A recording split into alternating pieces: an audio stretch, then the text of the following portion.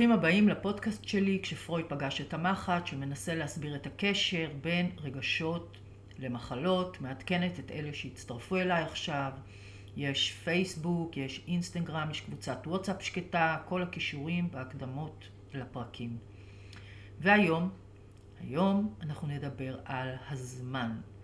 זאת שאלה שאני כל הזמן נתקלת בה, ואני זוכרת ששאלתי אותה בהשתאות, כשאני גיליתי שיש לי גידול סרטני בשד. והיא, למה דווקא עכשיו? אז ננסה להסביר. שנתחיל?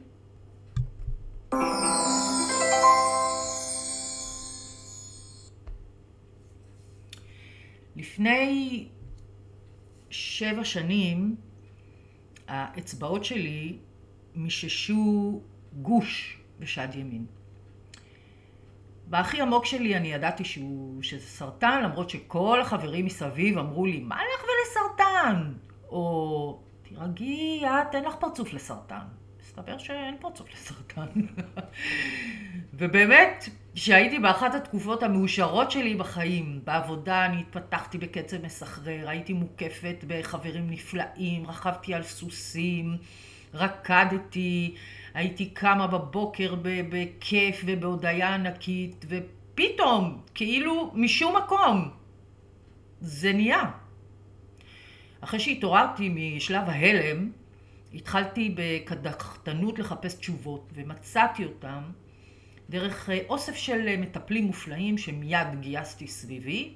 אחת מהם הייתה מרים אגמון, שהכירה לי שיטת טיפול שנקראת ריקול הילינג, ובעודי עוברת טיפולי כימו, מפתח השיטה ג'ילבר רנו הגיע לארץ, ואני תוך כדי התחלתי ללמוד אצלו.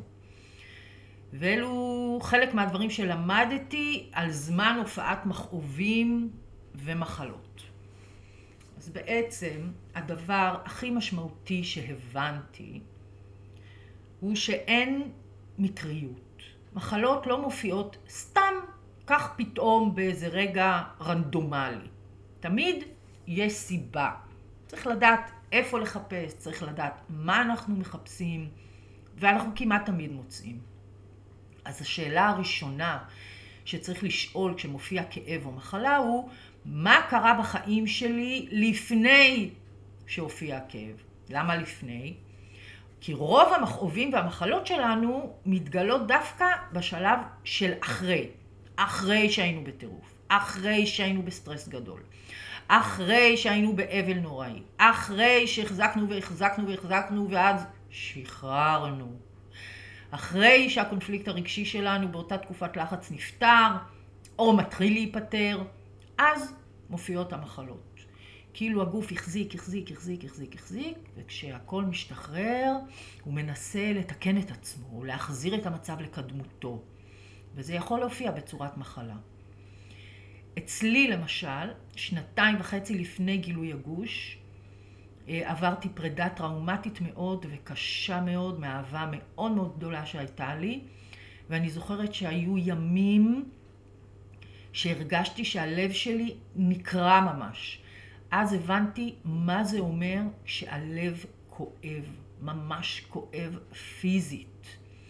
בשנה הראשונה לפרידה לא הוצאתי את האף מהבית, עברתי לאט לאט את שלבי האבל השונים, מהכחשה, לכעס, לעצבות תאומית ועד להשלמה. ואז חזרתי לחיים, חזרתי לחיות, ובאמת התחילה תקופה נפלאה, ממש, בכל המובנים. וכשהגעתי למרים, מיד שאלתי אותה, אז למה עכשיו? אבל אני כל כך מאושרת, למה עכשיו? והיא צחקה, פתחה את הספר ונתנה לי לקרוא, ושימו לב מה אני קוראת. סרטן שד בצד ימין, לנשים ימניות, נוצר עקב קונפליקטים בזוגיות, ומופיע בשלב פתירת הקונפליקט. שזה בעצם אומר שהגוף שלי נמצא בשלב שהוא מתקן את עצמו מכל נזקי הכאב של הפרידה. עכשיו זה תהליך שלם שקורה, אני בטח ארחיב עליו כשנדבר על מחלות בקרוב מאוד.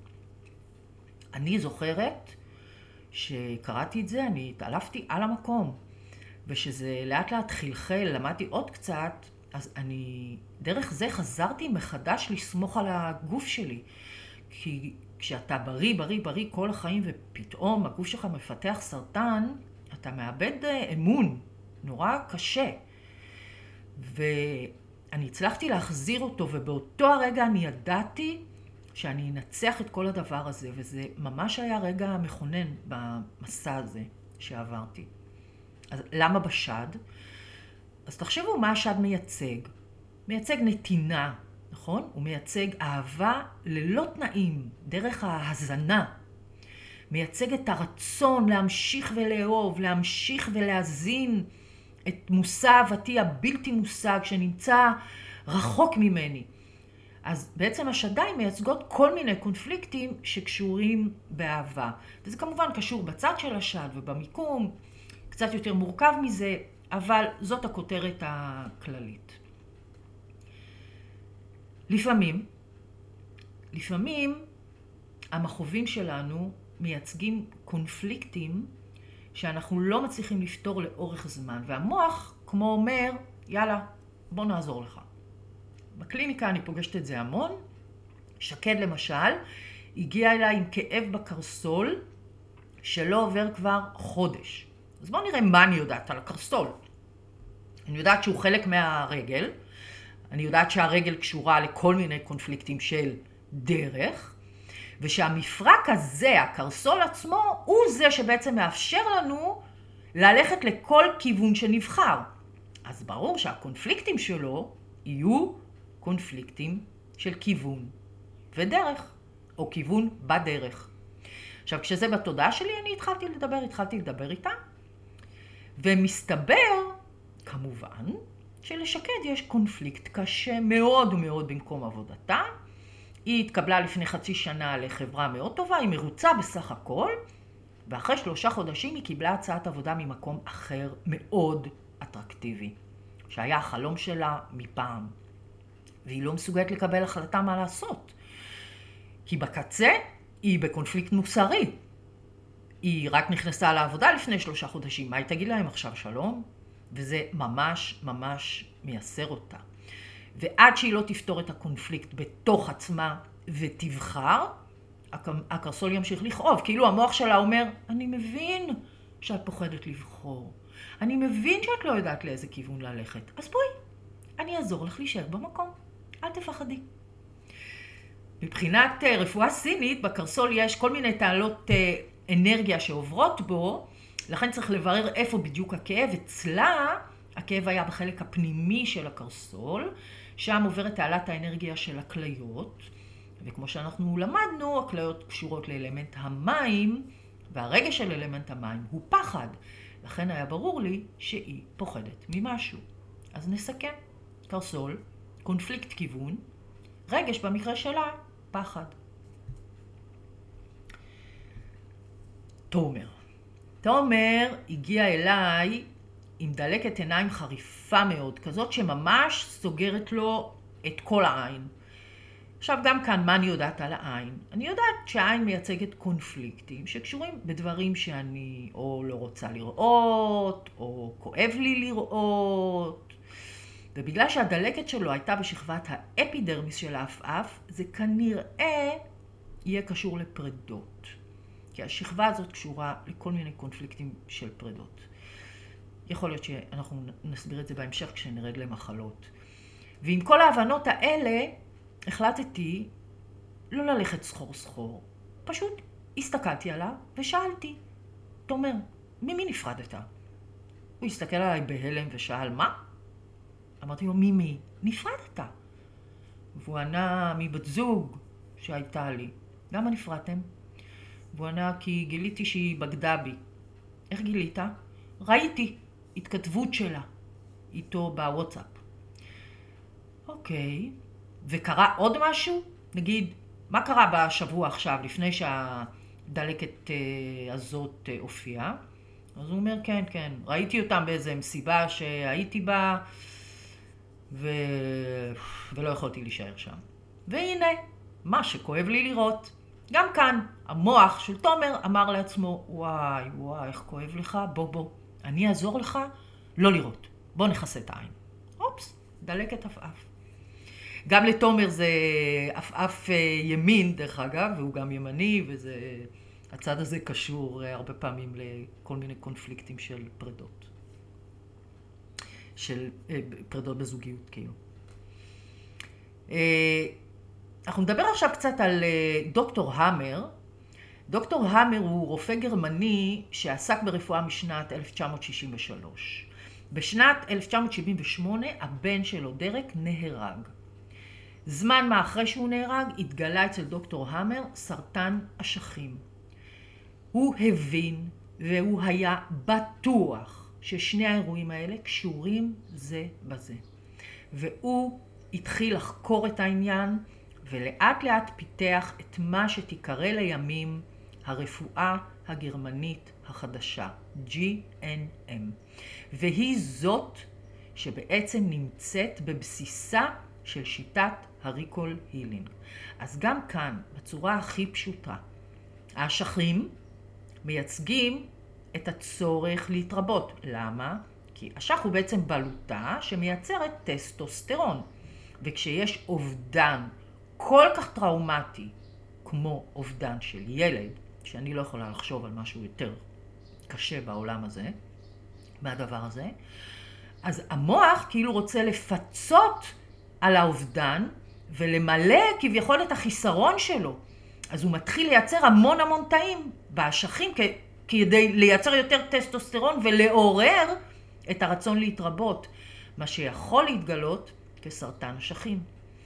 עכשיו, אובדן טראומטי כזה לא חייב להיות רק אובדן של ילד, הוא גם אובדן של פרויקט או חברה שהם, המשפט הזה כמו הבייבי שלי, זה יכול לגרום לאותו כאב כמו לאבד ילד, לפעמים אפילו באותה עוצמה, כי זה היחס שלנו לסיטואציה הזאת. אז זה הקשר בין אובדן של ילד לבין סרטן באשכים. עכשיו יש לי סיפור קטן ומשעשע. לפני כמה ימים הייתה אצלי מטופלת צעירה, שהיא כבר אצלי כמה פגישות, ושאלתי אותה, נו, איך עברו השבועיים? והיא אמרה, טובים, וואלה, לא היו כאבי ראש, לא כעסתי על אף אחד. ובדיוק לפני שהתחלתי למחוא לה כפיים, היא הוסיפה, והייתי מנוזלת איזה יומיים. אבל הרגשתי את זה קורה, היא אומרת לי, זה מהמזגן, אני ישנתי שנץ, והמזגן היה ממש עליי, וכשקמתי זה התחיל. אמרתי לה, אוקיי, בסדר, נגיד. ובכל זאת, רק כדי להיות יסודיים. לא קרה כלום יום לפני שהופיעה הנזלת, היא חשבה. אמרה, לא, כלום, ממש כלום. אוקיי, אז יומיים לפני. אולי קרה משהו יומיים לפני? ואיך שאני אומרת יומיים לפני, היא מתחילה לצחוק. ואני אמרתי לה, לא, נו, זה לא יאומן. והיא אמרה, לא, נו, זה לא קשור. ואני שתקתי, ואז היא המשיכה, לא, אין מצב שזה קשור. והמשכתי להסתכל עליה, היא אמרה, מה, את חושבת שזה קשור? אז אמרתי לה, תשמעי, אם תספרי לי, אולי אנחנו נדע. והיא סיפרה לי שהיה לה דייט, אחרי שהבטיחה לעצמה, שהיא עם זה סיימה. וגם הדייט הזה לא צלח, והיא התלבטה ממש, והיה לה שם מלא קונפליקטים, ולמחרת, שזה יום לפני שהופיעה הנזלת, היא החליטה לסיים את הקשר. אז עכשיו, היא כבר יודעת שיש לה עניין עם פרדות, כי דיברנו על זה.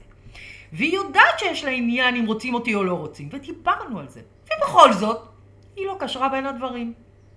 שתינו צחקנו נורא, ואני הזכרתי לה פרדות, אלמנט מתכת, ריאות, נזלת, פשוט קונפליקט קטן, יומיים נזלת, נגמר. מהדוגמאות עד כה באמת אפשר להבין שכגודל עוצמת הרגש, כך גם תהיה עוצמתה של המחלה.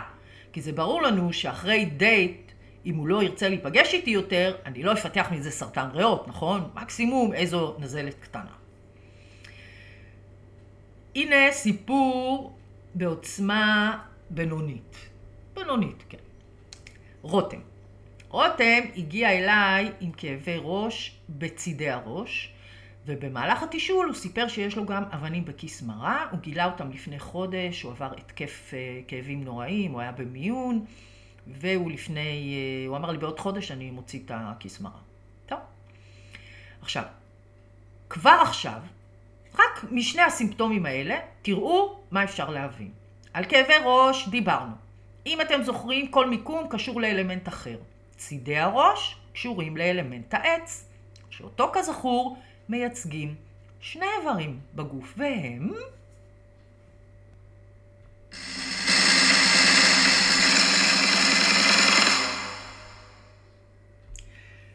הכבד וכיס המרה. הרגשות של אלמנט העץ הזה, של הכבד וכיס המרה, הם בעצם כל משפחת הכעס. בכיס המרה, מהו בדיוק? הוא מרה. הוא קשור לרגש המריר מכולם, והוא התינה.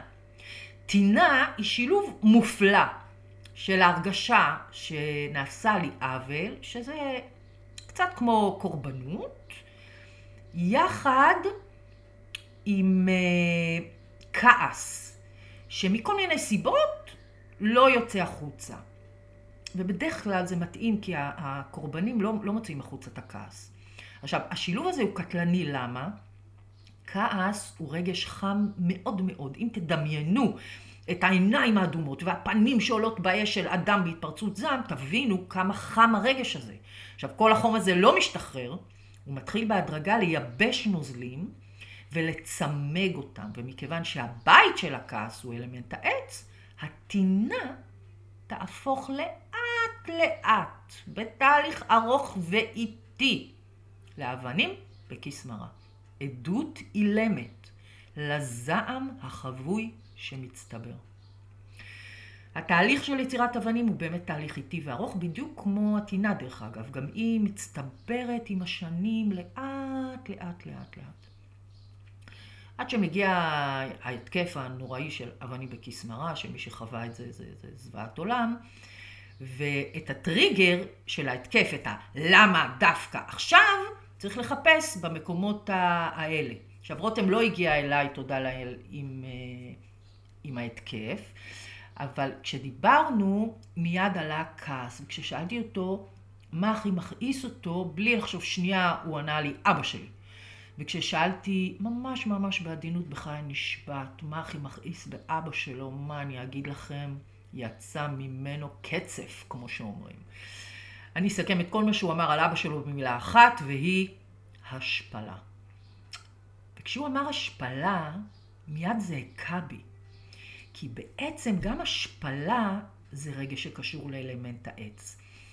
תדמיינו, אם כעס הוא העץ שעומד זקוף וצורח לשמיים, העלבון הוא העץ שמכופף ענפיו פנימה בעלבות, ההשפלה הוא העץ שהענפים שלו מכופפים למטה וכל מה שהם רוצים זה רק להיכנס ולהיעלם באדמה.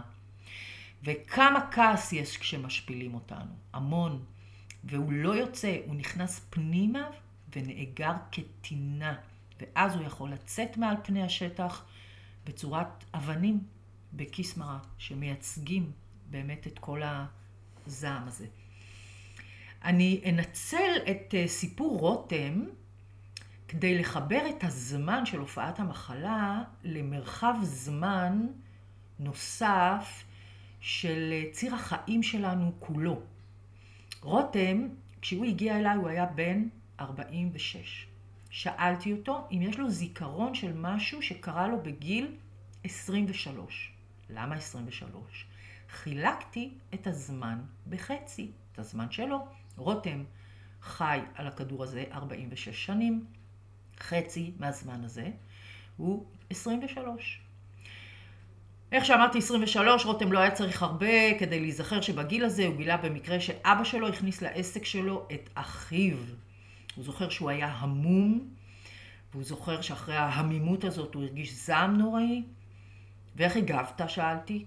הוא אמר, תעזבי, לא אמרתי כלום, מה יש לי להגיד? שיעשו מה שהם רוצים. אוקיי, מודחק. ואז שאלתי אם יש לו זיכרון מגיל 11.5. שוב, שזה חצי מהזמן, חצי מגיל 23. לקח לו כמה רגעים, ואז הוא אמר, כן, כיתה ו'. בכיתה ו' הוא זכר שהוא רצה להיכנס לקבוצת כדורסל, ובגלל שהוא היה נמוך, הוא תמיד נאלץ לשבת על הספסל, ותמיד כשהוא התמרמר על זה בבית, הוא זוכר שאבא שלו היה צוחק ואומר לו, נו, מה לעשות, אתה גמד. אוקיי. ושחילקתי את הזמן לחצי וביקשתי זיכרון מגיל 5 ו7 חודשים, אז הוא אמר לי, טוב, די, הגזמת. אז שאלתי, טוב, נו, אז תן לי את האווירה בבית. והוא ענה, תשמעי, אני תמיד פחדתי מאבא שלי. אני זוכר שהוא תמיד נתן לי להרגיש קטן ולא שווה. אין לך שום דוגמה לשום דבר ספציפי שקרה בתקופה הזאת? הוא חשב, ואז אמר, תשמעי, יש לי תמונה בראש, שאבא שלי מושך אותי בכוח ואני בוכה. אני לא זוכר את הסיטואציה, אני זוכר רק את התמונה. אז בואו נסכם. עד כה בעצם יש לנו 3 זיכרונות במרווחי זמן תואמים, שבכולם מופיע רגש שהוא בין השפלה לכעס. הגעתי לשאלות על הריון ולידה, הוא לא ידע לענות, שלחתי אותו לדבר עם אמא שלו. תקשיבו, הוא חוזר אחרי שבוע והוא מספר שאמא שלו אמרה לו שההיריון שלו בכלל לא היה מתוכנן, היא נכנסה בטעות להיריון, הם לא חשבו על ילד רביעי בכלל, וכשהיא סיפרה לאבא שלו שהיא בהיריון, התגובה הראשונה של האבא הייתה, נו די, זה לא מתאים עכשיו. והנה מסתתר לו כאן תחילתו של מה שיהפוך לקונפליקט חייו, הכעס על האיש שלא רצה אותו. זה ברור לכם שאבא שלו אחר כך רצה אותו, וזה ברור לכם שאבא שלו אוהב אותו, אבל זה הכל פרשנויות של התודעה. והקונפליקט הזה כאילו בעצם משחזר את עצמו, ובסוף המוח הופך אותו לאבנים בכיס מרה. בשאר הטיפולים אנחנו פירקנו לאט לאט את הכעס, הבאנו אותו לידי ביטוי, ניסינו לשנות פרשנות מול הסיטואציה שנקראת אבא שלו. אחרי חודש הוציאו לו את כיס מרה, ואז הוא שאל, טוב נו, עכשיו זה כבר לא רלוונטי, יאללה, אין לי כיס מרה, הכל טוב.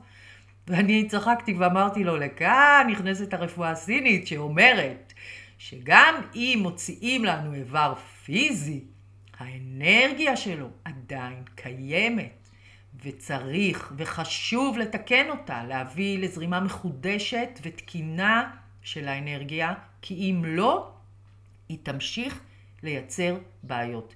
כי ברפואה סינית, כמו ברפואה סינית, הכל מעגל אחד שלם. וחוסר איזון אנרגטי של אלמנט אחד, יתחיל לייצר חוסר איזון באלמנט אחר במעגל. כי אני מקווה שאתם זוכרים שיש לנו מערכות יחסים שלמות במעגל הזה של הזנה ובקרה בין כל המשתתפים. ואמרתי לו, תשמע, אמנם הוציאו לך את כיס המרה, אבל את הטעינה הם השאירו.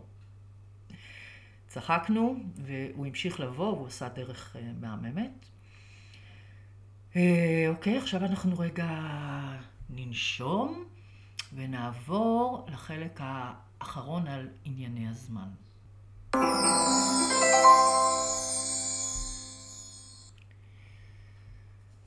אז ממד נוסף שאני רוצה להוסיף לזמן, הוא שיש קונפליקטים שעוברים אלינו מדורות קודמים. איזשהו דפוס או רגש שעובר, זה מה שנקרא העברה בין דורית. אני זוכרת סיפור אחד, שהייתה לי מטופלת שהגיעה לחיזוק, למערכת חיסון, ובתשאול שלה שאלתי אותה אם יש לה נטייה לנזלות. היא אמרה כן, אבל רק כשאני על יד התנור במטבח. אמרתי לה, מה? היא אומרת לי כן, רק כשאני על יד. אני אמרתי לה, מה זה אומר? אז היא נתנה כל פעם שאני על יד התנור החם במטבח, מבשלת, הופעה, אני מתחילה לנזול מהאף. אמרתי, וואו, איזה סימפטום מוזר. היא אומרת לי כן. והיא אומרת לי, את לא מאמינה, גם הבן הבכור שלי הוא אותו דבר. והשניים האחרים שאלתי, לא, להם זה לא קורה. את גם בכורה? היא אומרת לי, כן. אמרתי לה, אוקיי. תגידי, קרה למישהו מהדורות הקודמים משהו טראומטי שיכול להיות קשור לחום? שתקה. אני גם שתקתי כי שמעתי את כל הגלגלים שלה במוח מסתובבים, ואז היא הרימה אליי את העיניים ואמרה, וואו, לא נזכרתי בזה כבר 1,000,000 שנה. נזכרת במה? אמרתי. בזה שסבא שלי, אבא של אמא שלי, נשרף מתנור ומת. אמרתי לה, וואלה. ואת במקרה יודעת איזה מספר ילד הוא היה?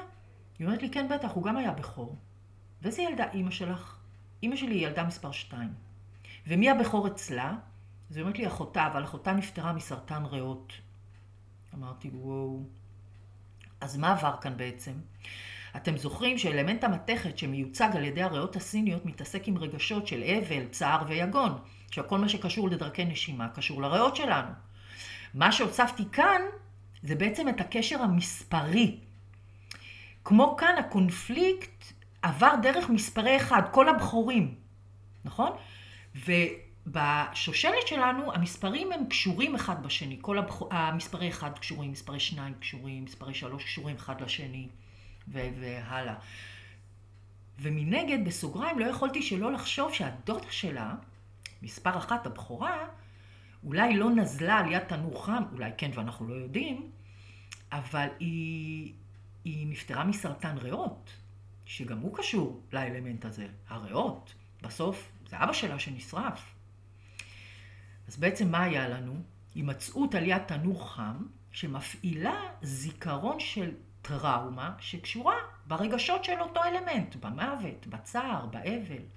והאף שקשור לאלמנט המתכת שמתעסק עם הרגשות הללו, הוא מגיב לזיכרון הטראומטי הזה, שהוא לא שלה, הוא פשוט עבר אליה ומתחיל לנזול. כשהיא סיפרה את זה הייתה התרגשות נורא גדולה, היא בכתה, וביקשתי ממנה לספר את זה גם לבן שלה. כשהיא הגיעה לטיפול שבועיים אחרי, התיישבה ואמרה, לא, זה לא אמיתי. אמרתי לה, מה לא אמיתי? אז היא אמרה, תקשיבי, אני נוזלת פחות. זה כבר לא באותה עוצמה כמו שזה היה. גם אני חשבתי שזה מטורף. לנתק העברה דורית זה לפעמים כמו לגרש שדים. כשאני למדתי ריקולילינס, באחד השיעורים ז'ילבר אמר שאחד הדברים הכי בעייתיים זה סודות במשפחה. הדברים שלא מדברים עליהם, שלא מספרים עליהם, שמסתירים. אלה לא יוכלו להתקן וימשיכו לעבור עד שאיזה מישהו אולי יפתור באופן ספונטני את הקונפליקט. אז לכם אני אומרת, תתחילו לשאול שאלות. לברר אם קרו דברים טראומטיים במשפחה שלכם. כל דבר שתמצאו יכול להיות קשור לחיים שלכם עכשיו. לא חייב, אבל יכול להיות קשור. אז מה אכפת לכם לחקור? תשבו, דברו עם סבתא, עם סבא, עם הדודים שלכם. תוציאו את כל המידע שאתם יכולים. סיפור מצחיק לסיום, כשאני חקרתי, אז אני גיליתי שאימא שלי בגיל 3 נבהלה מזיקוקי דינור, ואחרי 3 ימים, סבתא שלי, אמא שלה, סיפרה לה שאופס, אחרי 3 ימים, העיניים שלה נהיו פוזלות. עכשיו שימו לב, כשאני הייתי בת 3, מסתבר שקפץ עליי כלב כשהייתי בעגלה, וכנראה שנורא נבהלתי, ואמא שלי מספרת ש3 ימים אחרי זה, הופס, התגלתה גם אצלי פזילה. עכשיו גם אני וגם אמא שלי בחורות. מקרי? אני לא יודעת. קשה לי להאמין שרואים את זה. אז בעצם, בהסתכלות על זמן, מחלה היא מסע אחורה בזמן. היא עוברת דרך אירועים, טראומות, רגשות וקונפליקטים שקדמו לה, ודרך מרווחים גדולים יותר של חצאי זמן, עד רגע הלידה, דרך חודשי הריון ורגע הפריה, ולפעמים גם דרך דורות אחורה. גנטיקה של תודעה, אני קוראת לזה. וכנראה שלכל אחד מאיתנו יש את התיקון שלו, שמתחיל בבחירת הוריו, בשושלת המשפחתית שלו, ודרך אירועי חייו. לפעמים כל מה שצריך זה לדעת, לראות את זה, להבין את זה, לתת לזה שם ולשחרר את זה. המוח והתודעה כבר יתקנו את זה בעצמם, או לפחות ינסו. אז מה אכפת לכם? גם אם אתם חושבים שאיבדתי את זה, שאני קצת הזויה או מטורללת בפרק הזה, מה אכפת לכם? תנסו לברר. אני מקווה שאתם לא תסבלו מכלום ותהיו בריאים עד גיל 120. אבל אם במקרה יקרה משהו, הנה שמתי לכם את זה בתודעה. תחקרו. לכו תדעו מה תבינו ותגלו. אז אנחנו נסיים כאן. ואני מודה לכם ששרדתם את הפרק הקצת הזוי הזה, ואנחנו נשתמע בפרק הבא. גם הוא, אני עוד לא יודעת מה הוא יהיה, אז נחכה ונראה. להתראות.